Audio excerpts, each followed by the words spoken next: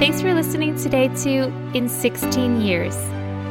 I'm Amy, and this is a podcast where I talk about what I've learned in 16 years of living with stage 4 endo, severe IBS, fibromyalgia, and interstitial cystitis. My name is Brittany, and I live with celiac disease, anxiety, and my own hormonal fun. We hope this show will inspire you, empower you, and help you feel supported on your own health journey. Brittany and I are not doctors, dietitians, mental health professionals, experts on endometriosis, or any kind of qualified medical professional. So that means that none of the information we share on this podcast is medical or mental health advice.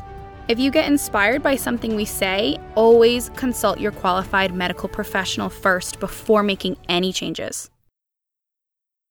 Hey everyone, before we start this episode, I just want to point out that I pronounced the word estradiol incorrectly in some places in this episode. Estradiol is the most potent form of estrogen in the body, and we will talk about it in this episode. However, in some places I said estradiol, so I just want to clear up that when I say estradiol, I'm really talking about estradiol. So I'm really sorry if that's confusing. All right, on to the show. Today, we're going to talk about the potential long-term side effects of Lupron. This is our final episode. Are you serious? Yes, Brittany, finally. Oh, it's a miracle! This is our final episode in our series that was supposed to be 3 episodes and became like There's just so much 5. information. The never-ending Lupron and Orlissa series, and this is the final one. And it is about potential risks that you may have when taking Lupron. And we wanted to air this separately from the episode that we did on side effects for Orlissa and Lupron because we feel this is a very serious topic that is not talked about enough when we're being prescribed Lupron. We hope this episode can really help inform you of some of the potential risks that could come along with taking this medicine. Of course, we say potential risks because it does not mean that if you take Lupron, you will have all or any of these side effects. But it is a possibility, and so you should be aware of them when taking this medication so that you can make informed consent about your care. In the 3rd episode of the series, we spoke in depth about the side effects of both Orlissa and Lupron. So definitely go back and listen to that episode if you're thinking of taking Lupron, because this episode picks up where that one left off. As we mentioned as we closed that episode, Lupron has been on the market for 30 years, and hundreds of thousands of people have taken it.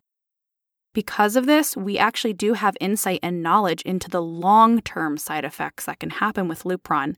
So that's what we're going to be talking about today.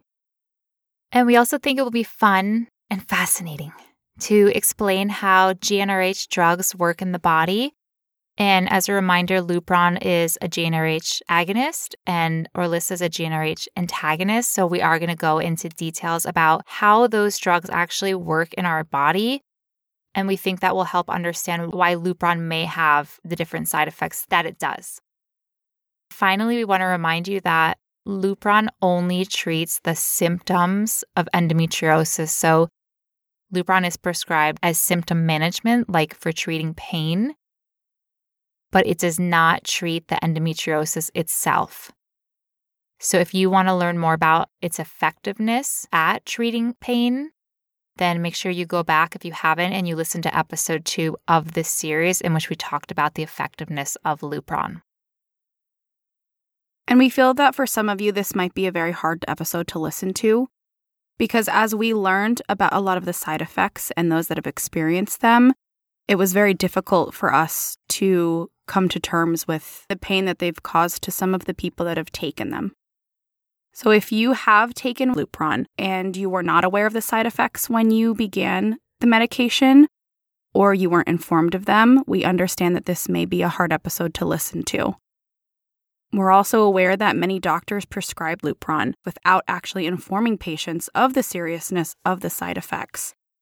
And this is especially frustrating because we have a right to know exactly what we're putting in our bodies, and we trust our doctors to relay that information to us. But in many cases, they're not informed, so they can't inform us either. So we're here on the journey with you to understand these side effects. And if you have experienced these side effects, we're very sorry that you have had that happen to you. And if you're considering taking these medications, please understand that we're going to be reporting on some data and research here. So we also recommend that you look into this yourself as well. While some of the information in this episode may be scary, we're not trying to create fear. This is not fear-mongering. We're not trying to make you feel scared or worried. We're rather trying to inform you. So if you're thinking about taking these drugs or you're currently taking them, we want to give you as much information as we possibly can equip you with, because knowledge is power. It's a common phrase, but I think it rings true here. If you have taken these medications and you're experiencing serious side effects, there's a couple options for you that we think are pretty helpful. The first one being actually reporting them to the FDA. The FDA does track these reports. It can help them see trends among people taking a medication. They do this for all medications, so it can be very helpful for future research and regulating medication. Additionally, you can seek out community. There are other people who have experienced side effects with Lupron. There are Facebook groups and websites for people who experience long-term side effects of Lupron, and we'll talk more about that later. And of course, you should always bring up serious side effects with your doctor who actually prescribed you the medication. And we just want you to know that with all of the information that we're going to give today, we are not shaming or judging anyone for using Lupron. Sometimes in our community, we do hear shame about certain treatment options or certain decisions that people make, but we just want you to know that we're just here to give information, and we do not have any judgments towards the decisions that you have made that are right for you and your body. And on that note, we want you to know that we are not advising you to take or to not take Lupron. We cannot advise you on that. That's your own personal choice to make with your doctor about your body. But just keep in mind, as we always talk about, that so many doctors are misinformed about endometriosis and about Lupron and the side effects and the efficacy.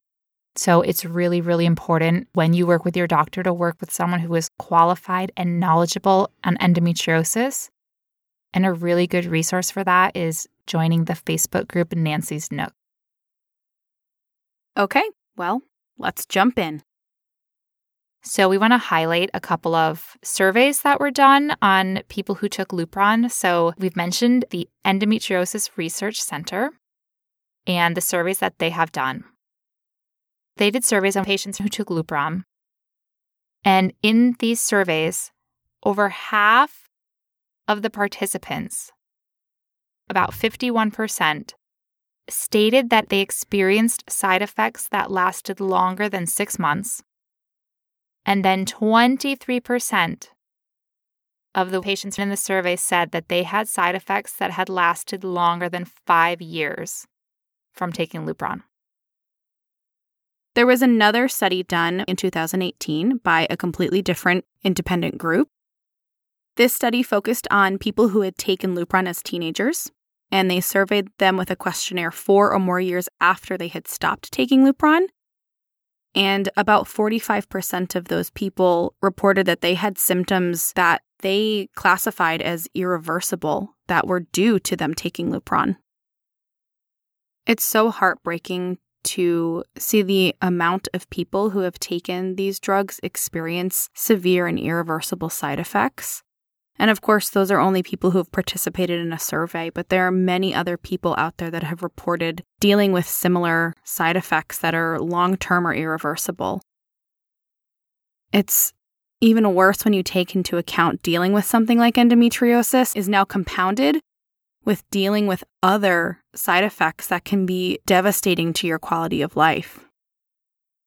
In terms of Lupron, we've seen people in endo support groups talking about some of the long-term side effects that they experience, which can include blurred vision, complete changes in their vision, hormonal issues, issues with speech, hearing, or vision, migraines, epileptic episodes, muscle weakness, insomnia, thyroid problems, joint pain, memory loss, gastrointestinal problems, strokes, mental health issues, bone loss, suicidal ideation, suicidal deaths, heart attacks.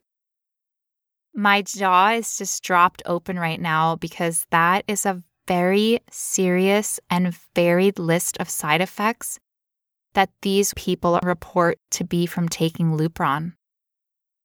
And the fact that some continue having them after stopping Lupron is just awful. It is so devastating and heartbreaking to hear that so many people are having these different symptoms that are hurting their quality of life after stopping a medicine that they took because they wanted to improve their quality of life with the life that they were living with their endometriosis pain. And I think what we pointed out from the surveys, like as Brittany said, in the survey of the teenagers who stopped taking Lupron at least 4 years ago, 45% said they had symptoms that they thought were from Lupron and that were irreversible. In the other survey, 23% said that they had side effects for more than 5 years. These are high numbers of people. This is not, 1% or the one-off person. These are high percentages of people who are having these long-term side effects. There is a website, and it's called Lupron Victims Hub, and it is run by a woman named Lynn Milliken. She was a registered nurse whose health was very severely and permanently affected by using Lupron, and she has put together a wealth of information that is exploring the misuse, the misinformation, the malpractice, the lawsuits, the fraud around Lupron. We really recommend that website, Lupron Victims Hub. If you have been hurt by Lupron, that is a really good place to get information. There are also Facebook support groups such as Lupron Victims, Lupron Survivors, or Lupron Warriors. It's really nice that there is a community of people who know what you're going through, who you'll be able to talk to and get advice from, and just not feel so alone in what you're going through.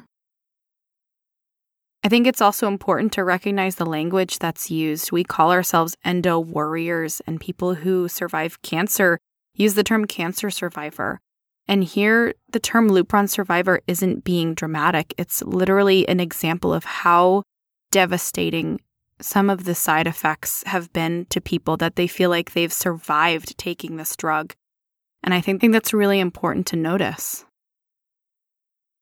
The FDA has a database which is called AERS, or the Adverse Events Reporting System.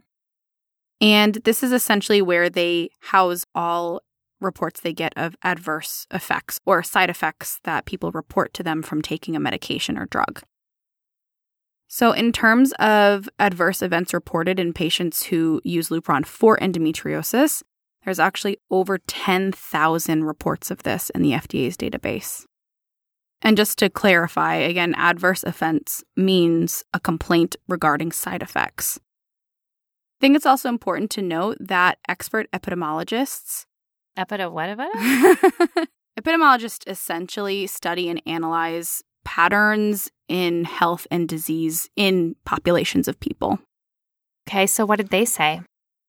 They said that only about 5 to 10% of all adverse events, meaning complaints of side effects, are reported at all. Wow, so hold on, let me do the math. If 10,000 complaints actually represents 5 to 10% of all actual complaints, and 90 to 95% of complaints haven't been reported, okay, then we are looking at probably 100,000 to 200,000 adverse events complaints total for taking Lupron for endometriosis. And that is honestly a mind-boggling number. Another thing with Lupron is that there have been lawsuits against Lupron for the side effects that it has caused the people who have taken it. But according to the website Lupron Victims Hub, all of the cases that they're aware of were either dismissed or quietly settled out of court. So only one of the lawsuits made it to trial, and that was Klein versus TAP/Abbott in 2011. And TAP/Abbott were the original makers of Lupron. According to the website Lupron Victims Hub, evidence was suppressed from the jury in that trial, and the jury ruled in favor of the makers of Lupron. So our beloved Dr. Redwine, who we talked about in so many episodes, was actually an expert medical witness at that trial. If you are new to the podcast and you haven't heard us rave about Dr. Redwine, you will when you go back and listen to the rest of the episodes. You'll hear how obsessed we are with Dr. Redwine. To recap, he is a retired excision surgeon who was one of the pioneers of excision surgery, and he has devoted his whole career, more than 30 years, to researching about endometriosis. He was an expert medical witness at that trial, so can you just imagine it being so expert and amazing at something that they've made you an expert medical witness at trial? Isn't that just so cool? A lot of hard work, but but mostly how incredible is it to be an expert at something so expert that you testify at a trial? That's really cool. So we mentioned this in the episode that we did about the efficacy of Lupron, but Dr. Redwine had access to the thousands of pages of raw data while he was the expert medical witness. And so he analyzed the raw data, and he actually put together his own 300-page report to the FDA called Leuprolide. The D is silent. If you're wondering what that means, that's because Leuprolide is the medical name for Lupron. And if you take the D out of Leuprolide, it's Leuproli, as in a lie. As in not the truth, a lie. You get it? Because I didn't at first. So in his report, he talked about what he discovered about how the published data did not match the raw data over and over again. This data was from TAP, which, as we said, were the original makers of Lupron. So right now, AbbVie is the maker of Lupron, but originally it was TAP. TAP was a joint venture between two companies. One of those companies was Abbott, which then split to become Abbott and AbbVie. So of the 300 pages, there's a couple things that we want to highlight in terms of the side effects. Dr. Redwine highlighted in his report that many of the serious side effects of Lupron were downplayed. Now, I remember when I got the patient brochure about Lupron from my doctor, which you can also go download from Lupron's website.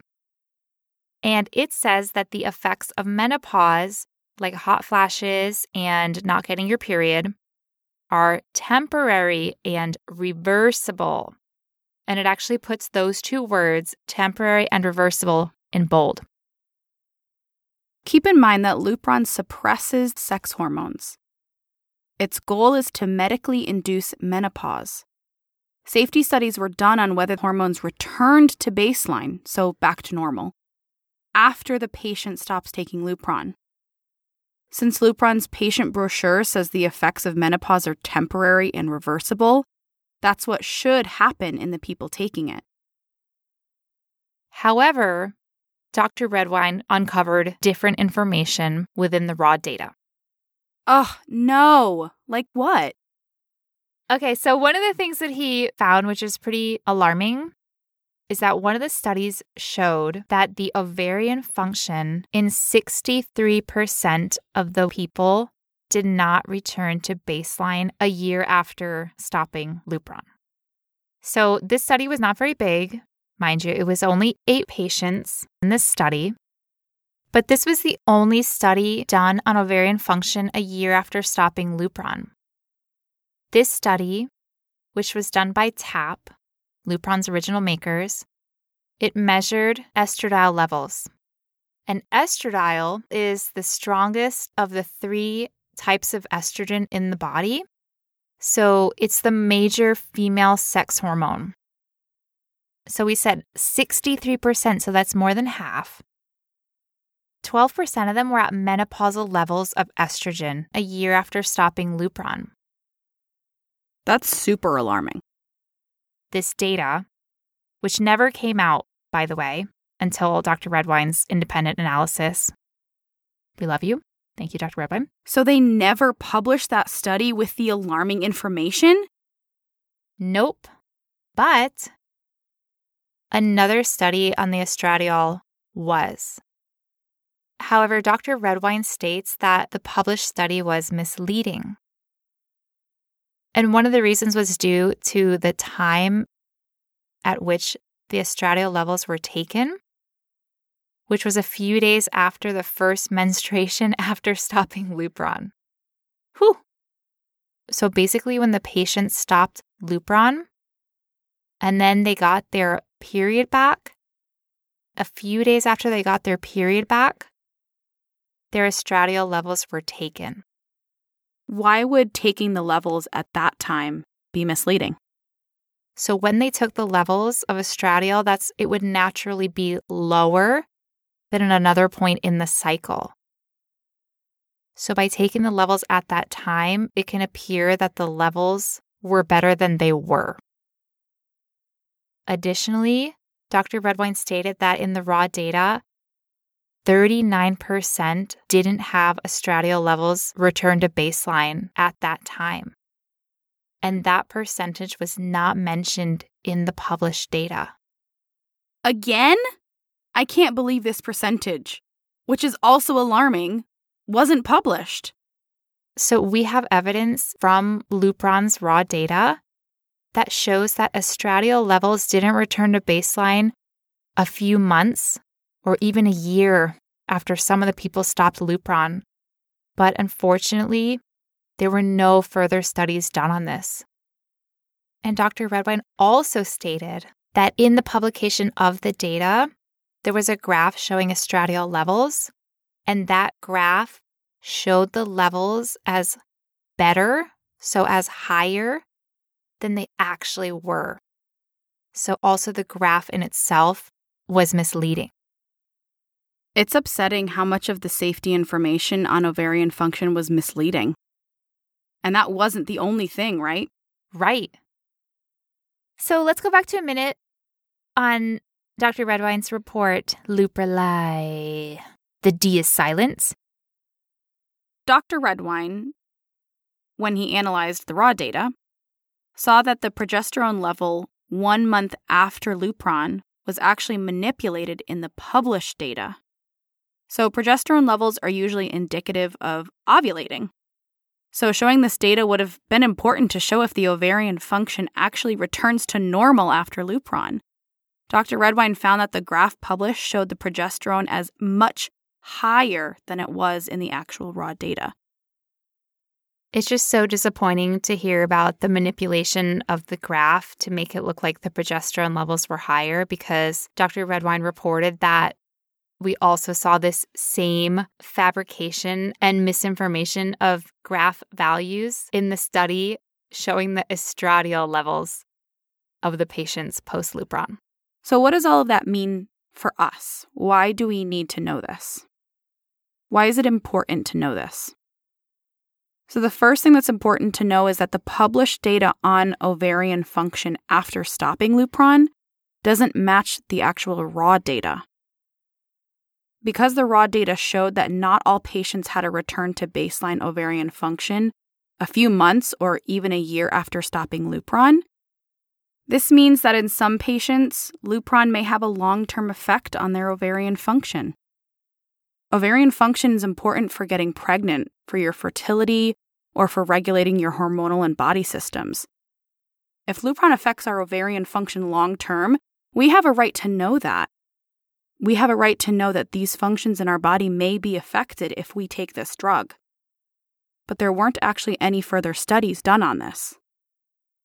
Hearing about how some people didn't have their ovarian function return to baseline is so devastating to be dealing with on top of endometriosis, because it could bring additional health problems or ramifications in terms of fertility. And having to deal with that on top of your debilitating disease is just devastating.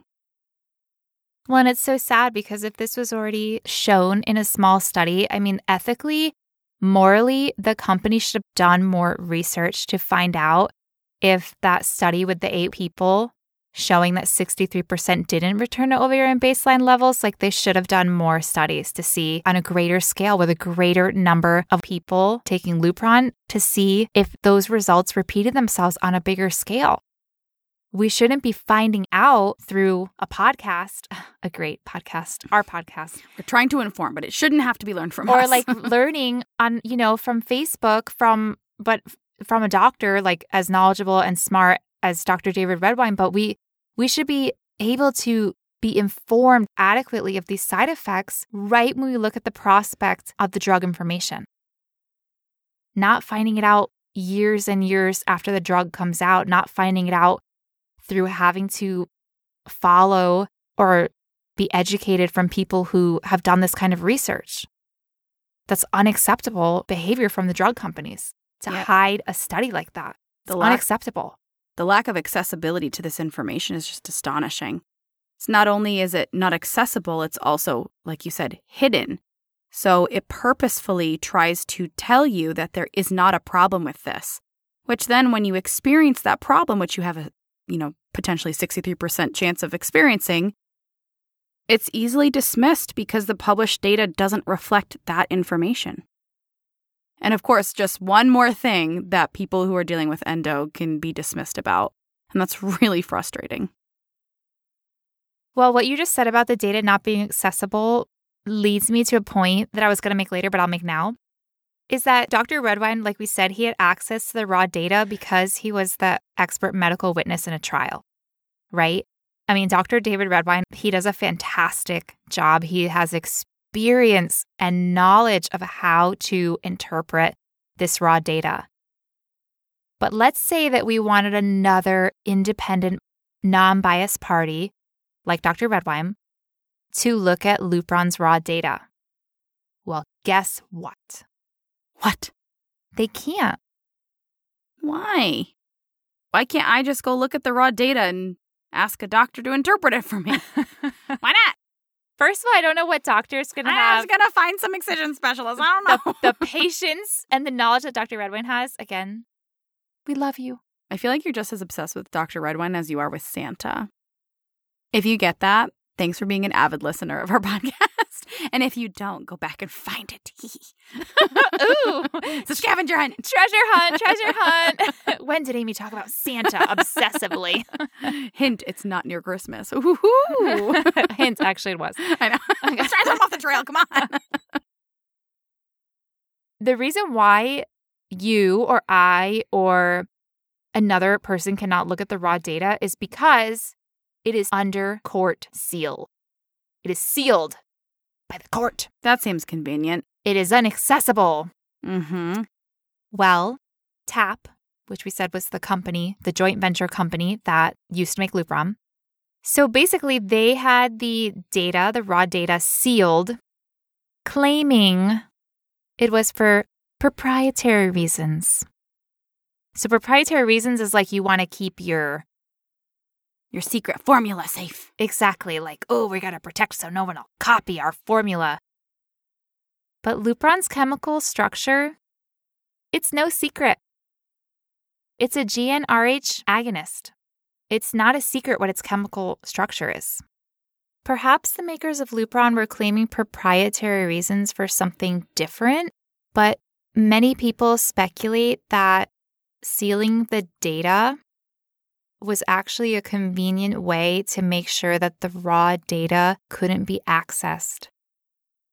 Because as we've mentioned, oftentimes the published data did not match the raw data. And oftentimes the published data showed Lupron in a much more favorable light than the actual studies showed. Analyzing the raw data, Dr. Redwine found that the risk percentage of bone mineral density loss was seriously downplayed in the data that was published by TAP. When he compared it to the actual raw data, the risk of bone mineral density loss was higher in the actual real, raw, unmanipulated data. That's really serious. No, Brittany, who cares? Don't you remember that AbbVie's survey showed that we really don't care much about the risk of fracture and breaking our bones if our endometriosis pain would only go down temporarily? Just kidding. By the way, that was sarcasm. Well, that was actually what their study showed, which we talked about in the episode on the side effects on Lupron and Orilissa. But while those were their conclusions, I don't think that's the truth for most of us. And that's awful. I mean, how are we supposed to make an educated, informed decision when we don't have all the information, especially about these things like permanent side effects? That's very, very serious.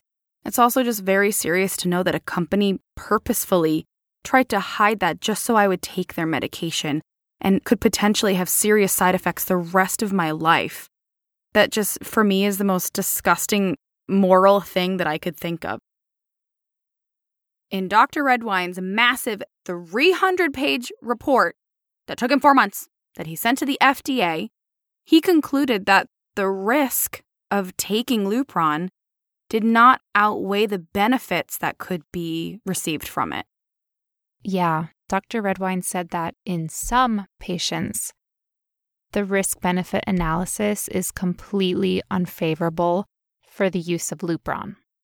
And that is just, wow. I know. I'm going to double wow you, because at the end of his report, Dr. Redwine stated that the makers of Lupron took every opportunity to paint Lupron in a more favorable light than it actually was, both in terms of the efficacy, which we discussed in part 2, and the side effects. He also recommended that the FDA consider removing Lupron from the market immediately. They ignored him, clearly, but... Wow. Yeah, that's a pretty big thing to say, but it's valid when it comes from a doctor who knows what he's talking about and has done extensive research and saw actual raw data. That's a claim that he can back up with evidence. So my question is, the FDA got this massive 300-page investigative reporting by Dr. David Redwine. And so I ponder, what did the FDA do upon receiving this information, this recommendation? Well, they took about 365 days to figure out what they wanted to say. Okay, they needed time to read. It's a long document. Sometimes, and I'm sure they get a lot of information all the time. Exactly. So after they read his epic 300-page document, 1 year later, I'm pretty sure I already know because Lupron is still on the market. So I'm going to take a gander here, and I'm going to say that they did not pull it off the market. Correct. Oh my gosh. In fact, so smart. Well, I really am Sherlock Holmes. You're Mouselock Holmes. Well, not only did they not pull it from the market, they also said that no changes needed to be made to the regulation of it, which is just astonishing to me. Wow. I mean, it's just hard to believe that after getting that report and seeing the fraudulent conclusions and the misleading graphs, they didn't think that any regulatory changes were needed. Like, they didn't think that they needed to change the information put out there on the drug, or that they needed to have Lupron do more studies, or it just baffles me that they didn't make any kind of changes or recommendations upon receiving his report. Apart from everything that we just talked about and how awful and disappointing and just deceptive and just morally wrong all of that is, I think, what's really, how that affects us is that because this information did not come out when Lupron was brought to market, doctors were not informed of all of these risks.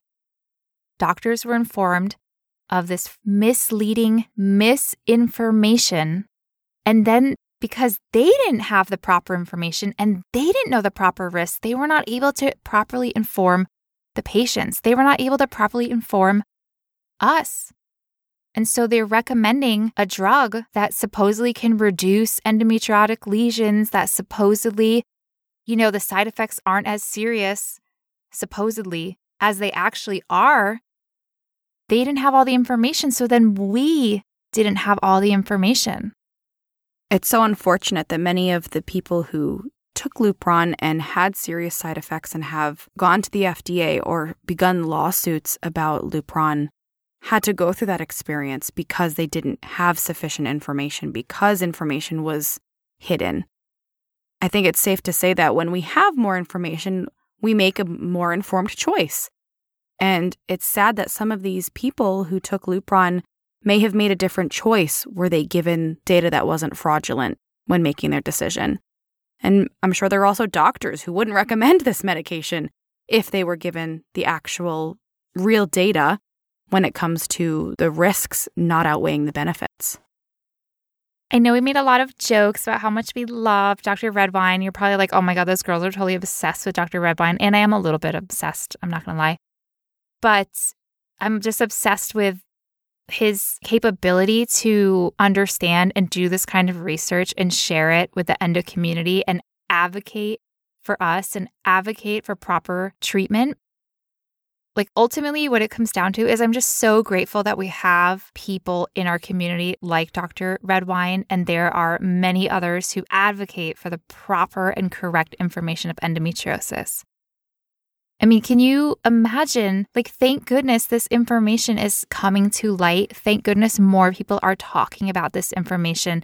Thank goodness this information is getting shared on social media, on different platforms where people all over the world can actually begin to learn about the risks, the real risks of Lupron, and be able to make a more informed choice about their treatment.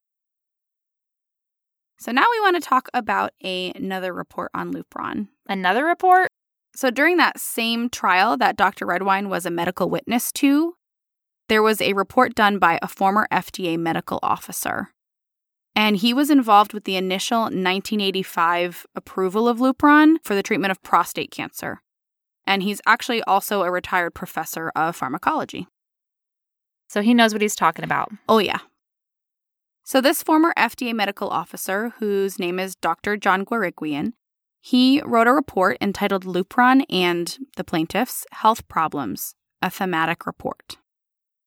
In this report, Dr. G reported that Lupron affects the autonomic nervous system. Essentially, Lupron is a synthetic version of our natural GnRH. And this synthetic version of GnRH is actually much stronger than our natural GnRH. I think this is a really good time to pause for a minute and explain how Lupron, Orilissa, and GnRH drugs work in the body.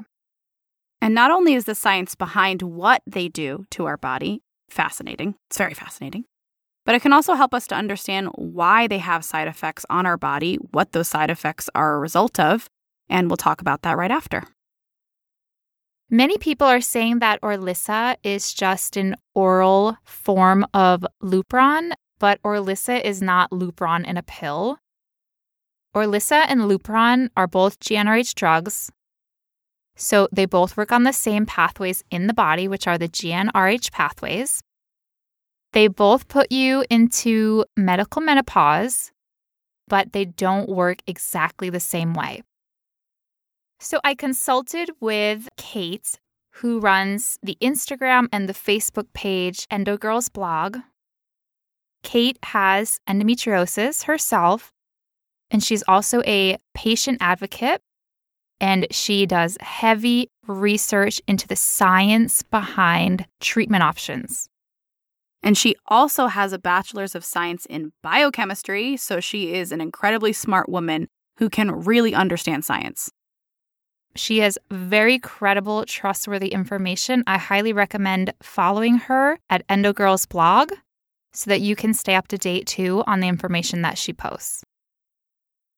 Okay, so Lupron is what is called a GnRH agonist. And Orilissa is a GnRH antagonist. I feel like I might be the Orilissa and you might be the Lupron because I'm antagonizing and you're agonizing. Oh, I'm just kidding. Brittany's so funny. See, I was antagonizing you. Yeah, you're right. You're kind of always antagonizing I am. me. I think a really good place to start is first explaining what GnRH means. Well, GnRH is a hormone in the body that's released by your hypothalamus, which is in your brain. Well, that's fancy, but what does it do? Well, Brittany, GnRH, the hormone, is released in pulses. Pulse. Pulse. I hate the word pulse. Pulse. A lot of people hate the word moist. I don't mind it. I hate the word pulse. Pulse. Ugh, it's repulsive. Okay, so it's released in pulses. That's really important to remember that it's released in pulses. Do you have to keep saying it? Pulse. I do, so that you can really get it in your head. I really get it. Get in your head that it's released in pulses. Okay, I got it. Pulses, all right. Pulses. Then what it does, the hormone binds to receptors in the pituitary gland, which is also in your brain. Okay, but then what happens? When the GnRH is bound to the receptors in the pituitary gland, it sends signals. Beacons. It sends signals, luteinizing hormone and FSH, to the ovaries. Okay, then what do the ovaries do? And then the ovaries get the signal. More beacons. To make estrogen. Oh. So TLDR, GnRH pulses into the pituitary gland. Yes. And the pituitary gland tells the ovaries. Yes. And the ovaries are like, let's make estrogen. Yes. So GnRH makes our estrogen. Through that process, yes. Yes. Whew. Okay. I feel like I'm scienced out. Okay. GnRH, the hormone, the natural one that's in your body, the one that's made by your hypothalamus, the one that's made in your body, is only in the bloodstream for a few minutes. Wow. Very important. Because the body degrades it very quickly. It's like, hello, GnRH, bye-bye, you're done. Peace out. It's like the life cycle of a butterfly. They're here so short, they're so beautiful, and then they're dead. A butterfly has a life cycle of 2 weeks. GnRH has a life cycle of 2 minutes. So, okay, what is it, well, like a few fly? minutes. So... But I'm just saying clearly it's sad. You weren't listening, Brittany. Sorry, I just think about butterflies. They're so beautiful. They are. But Some it's people... nothing like a butterfly. Okay. It's Okay. estrogen. I got it. So here's what Lupron does. Lupron is an agonist. Like me. Agonizing. So Lupron goes in and it mimics the GnRH hormone in your body. To the body, it looks like the real natural GnRH hormone. But it's not. Dun, dun, dun. It's a synthetic analog. So it's like a knockoff Gucci bag. Like, it looks like Gucci. It's got the same colors as Gucci. It's got the logo of Gucci, but it's not Gucci. I've never owned Gucci, but I would assume there's a marked difference. Exactly. Lupron is like a knockoff of GnRH. But if you're sold it quickly on the sidewalk in the evening when it's dark, you might not realize. So Lupron goes ahead and it binds to the receptor in the pituitary gland, which is where the GnRH drug normally binds. So it tricks the gland. Oh, sneaky. Very sneaky. So the gland is like, oh my God, hello, GnRH, bind here, like you always do, but it's not really GnRH. We're it's best friends. Lupron. It's like those movies where there's an evil twin and they don't know that the twin is evil. And they're like, yeah, come into my home, be my friend. And then they kill them because they're an evil twin, but they didn't know. Oh my God. It's a doppelganger. Woo! Yes. Lupron is like the GnRH impersonator.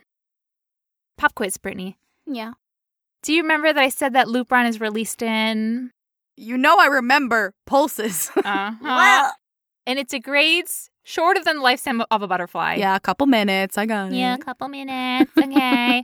So Lupron is not released in pulses. Ooh. It is steady, steady, steady. And it does not degrade quickly in the bloodstream. So there's more of it, and it lasts a heck of a lot longer. Yes. So what does it do? It overstimulates the pituitary gland. Oh. It's like, come on. My poor gland. Do it. Come on. Let it out. That just means I'm producing so much estrogen I can't even contain it. Exactly. It's going to burst out of me like butterflies. Oh, God. What is the obsession with butterflies? I don't know. I'm sorry. Okay. At least it's not Santa. Side-eye. Don't insult me. So, The pituitary gland goes and it makes its LH and FSH, which tells the ovaries to make hormones, especially estrogen. And that's why many people who go on Lupron are told that they'll probably have a surge in their symptoms over the first 1 to 2 weeks because of the wonderful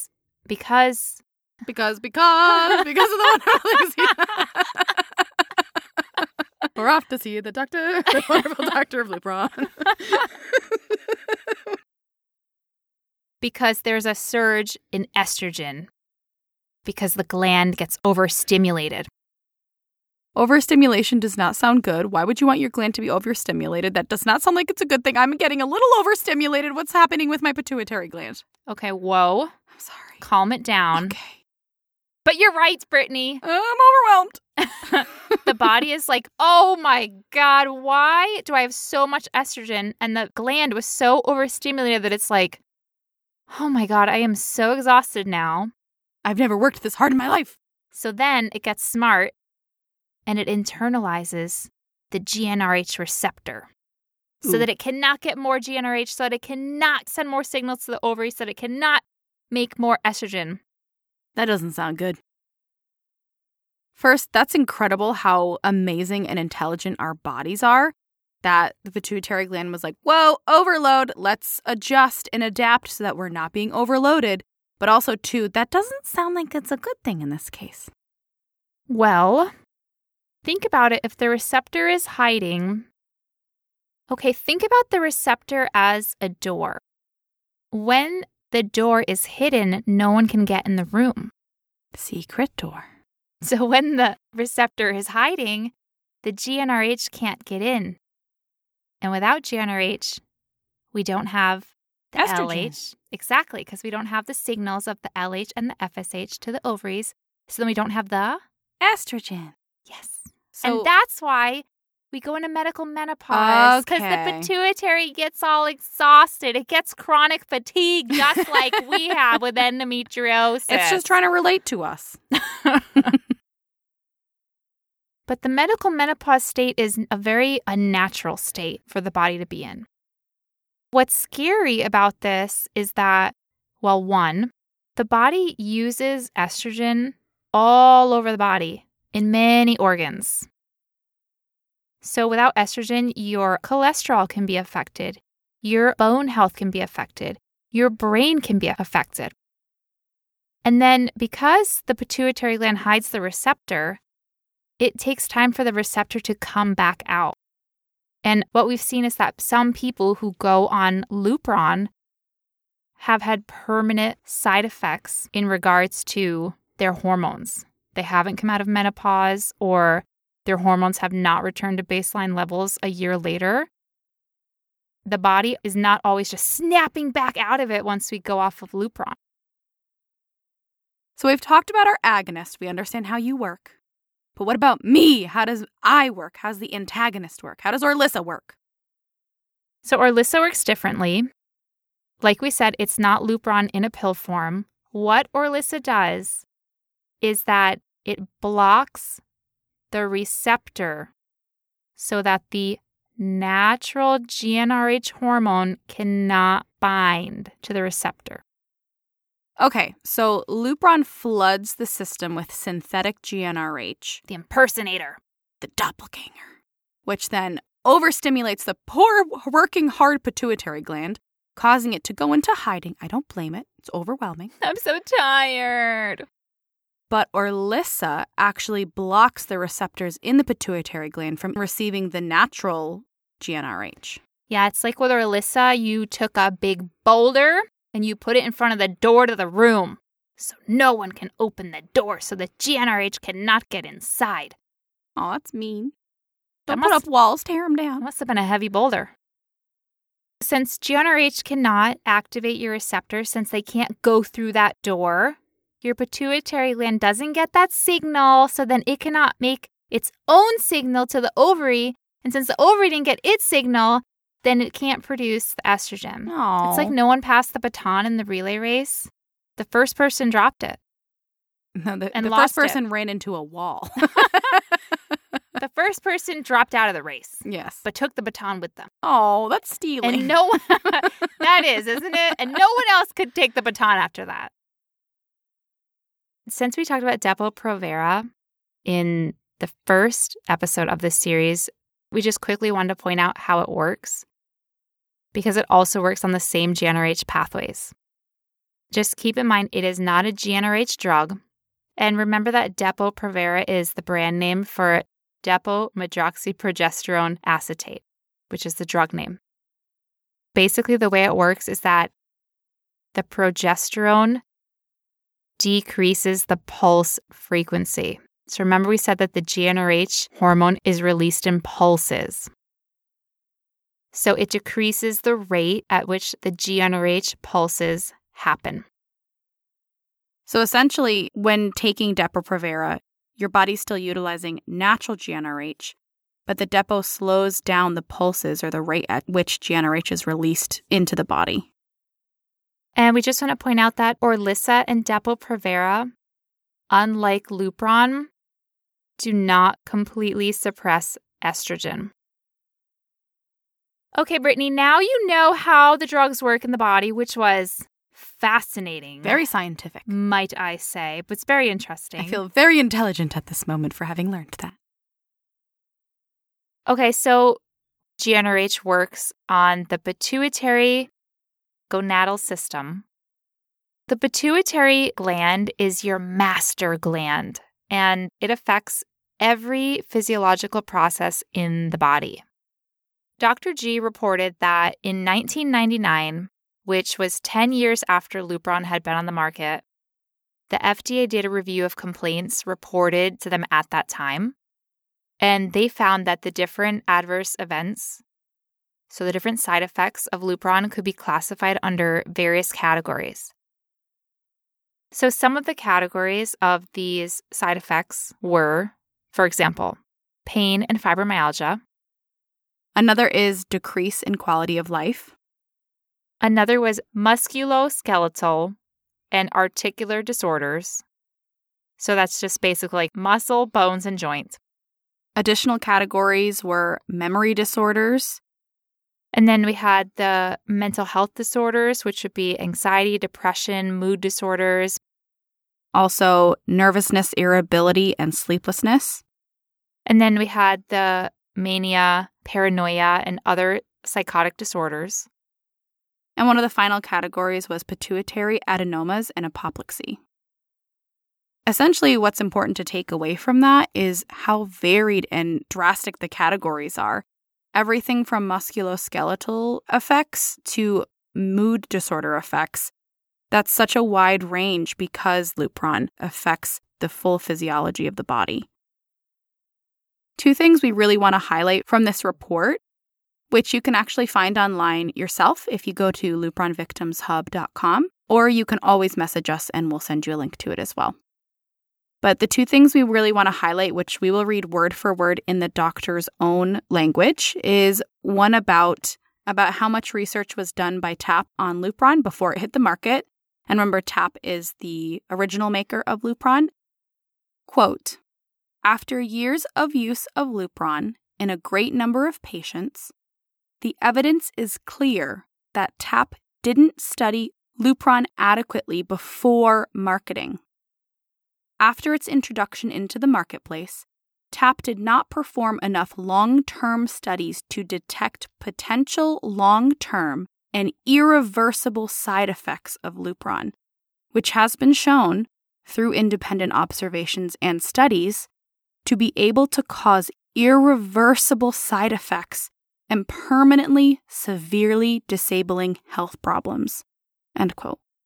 Wow, that is so heavy and horrible. Hearing that report by the former FDA medical officer who was involved in the initial approval of Lupron in 1985, it's just so shocking and disheartening to hear that proper research was not done on the long-term side effects of this drug before it came to market, and that it has been shown to cause permanent, severely disabling health problems.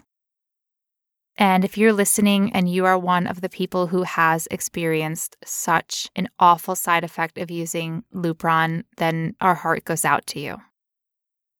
And we acknowledge how difficult that must be on top of having endometriosis. We cannot fathom what that must feel like. But we do know that you must be so incredibly strong to be able to deal with that. The last thing that we really want to highlight about Dr. G's report on Lupron has to do with the lack of information that TAP gave to doctors and their patients to be able to make an informed decision on the treatment that they're putting into their body. To quote directly from the report, it says, quote, TAP did not adequately warn the prescribing physician and their patients about all the risks, dangers, long-term, and irreversible side effects associated with the use of Lupron due to the misleading, all-embracing, extremely broad, and vague and equivocal terms in the written Lupron warnings. TAP failed to put warnings in the Lupron labeling about known adverse events, which were reported to the FDA's Adverse Events Reporting System, and which were known through medical literature and the endometriosis community. End quote. Essentially, what Dr. G here is saying here, or rather lambasting with very eloquent and highly intelligent person speak, is that TAP didn't accurately convey the risks and adverse events that could happen to a patient taking this medication to either the patient nor the prescribing doctors. And that's adverse events, that's side effects that were already known about. Honestly, as I read that out loud, my heart leapt in my throat because it is just so horrible and morally corrupt and greedy to think that we were not adequately informed of the risks, the serious risks, the full body risks of a medicine that we're going to put in our body. And we're still not being adequately informed. Like, this report came out in 2011. In the current day that we're recording this, it is 2020. It has been over 9 years. There are people like Lynn from Lupron Victims Hub and others who have been fighting tirelessly to inform the public about the potential dangers of taking Lupron. Dr. G's report is so heart-wrenching, well-written, well-researched. I mean, you have someone here who he knows what he's talking about, just like Dr. Redwine, who knows what he's talking about. You have these experts in the field. I mean, Dr. G was a former FDA medical officer, and he's a retired professor of pharmacology. Like, he knows drugs. When you have these experts in the field, like Dr. Redwine, like Dr. G, making these well-substantiated, well-researched statements about the harm that Lupron can cause, and you have the evidence of the surveys and the reports of adverse events to the FDA, and the anecdotal information of thousands and thousands of people who call themselves survivors and victims of this drug. It just blows my mind that this drug is still being offered so readily and easily. It is being prescribed for endometriosis. It is being prescribed as a treatment for endometriosis, which it's not. It does not treat endometriosis. And we talked about that in part 2B of this series. Many doctors are not adequately informing their patients of the risks, either because they're not adequately informed of the risks or because they're not taking the time to talk about the risks to the patients. Or in the case that I explained about my experience with Depo-Provera, they're flat out telling patients that there are no risks or they don't have to worry about the risks. The practices that have gone on by TAP around Lupron, the practices that go on every day by Big Pharma around various drugs, it absolutely sickens me. Ooh, I should ask them, can you make a drug that'll help me with how sick I feel from all of the misinformation and misleading? I don't think they're going to like that. A lot of us feel really sick by what is happening, so they can make a lot of money off of us, right? Amy and I also want to express that we're not anti-medicine, even though a lot of the practices infuriate us surrounding medicine. But we do believe that medicine has a very integral place and it's very important. And we both use it when we need it. But what makes us so heartbroken and feel so passionate is that a lot of medication is being prescribed without the sharing of information on the risks. And before we use any medication, we should know everything that's surrounding what's going into our bodies. And we want to use it because the benefits are going to outweigh the potential risks. If you decide not to use a medication, like Lupron or Orilissa or any other medication, that's your decision to make. You don't have to take something even if a doctor pressures you to take it. I remember after Amy told her doctor she wasn't going to take Lupron, she told me the doctor actually said to her that she should be open to trying more things. And I thought that was so shocking to me because trying a new medication isn't without risks, and saying that belittles the experience that she could have had taking something like Lupron. It's not like being like, oh, we're in a buffet, like, you should try that dish over there. You should try new things. Have an open mind. You shouldn't have just an open mind when it comes to medication. You should have a critical mind about everything you put into your body. And I think it can be really hard for some of us to say no, especially to an authority figure like a doctor. So if you decide to say no to something, that is your right to say no. It is your body, and only you decide what you can do with it and what goes into it.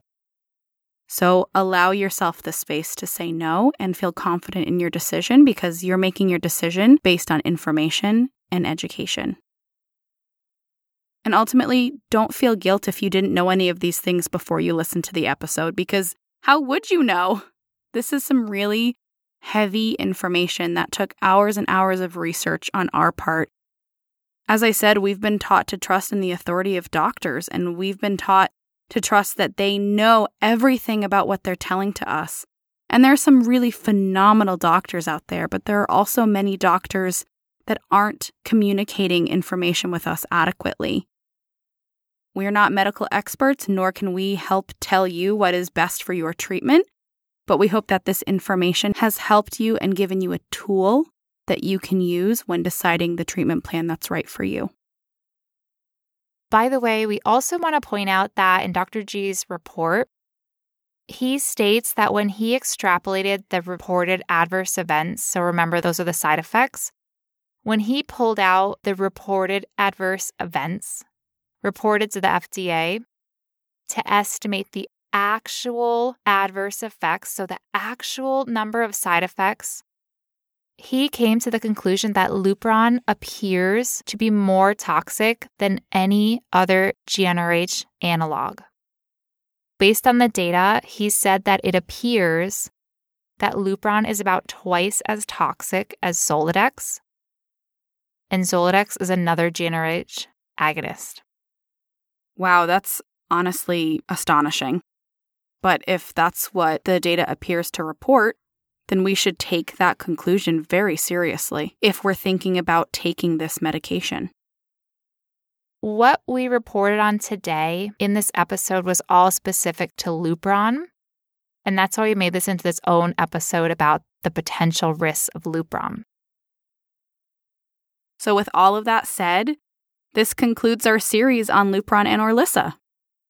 We really hope that you enjoyed these series, or perhaps if you did not enjoy them, because we can see how they're really not that enjoyable with all that really sciencey. Heavy science. I think this is the episode in which we've joked the absolute least in all of our history. Yeah, but it's also a very serious topic.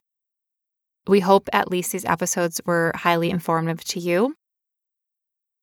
We want to thank you so much for being on this journey with us to learn about these different treatment options that are so commonly prescribed for endometriosis. If you haven't already, you can follow us at In 16 Years of Endo, and you can also reach out to us there if you have any questions about what we've talked about in these episodes or want us to pass you the links for any of the sources. And we're also on the website in16years.com, where you can connect with us via email. If you'd like to support us, you can rate our podcast in your podcast app, reach out to us via email or Instagram, or buy us a coffee via the support page on our website. Thank you so much for listening, and we will talk to you next time. Bye.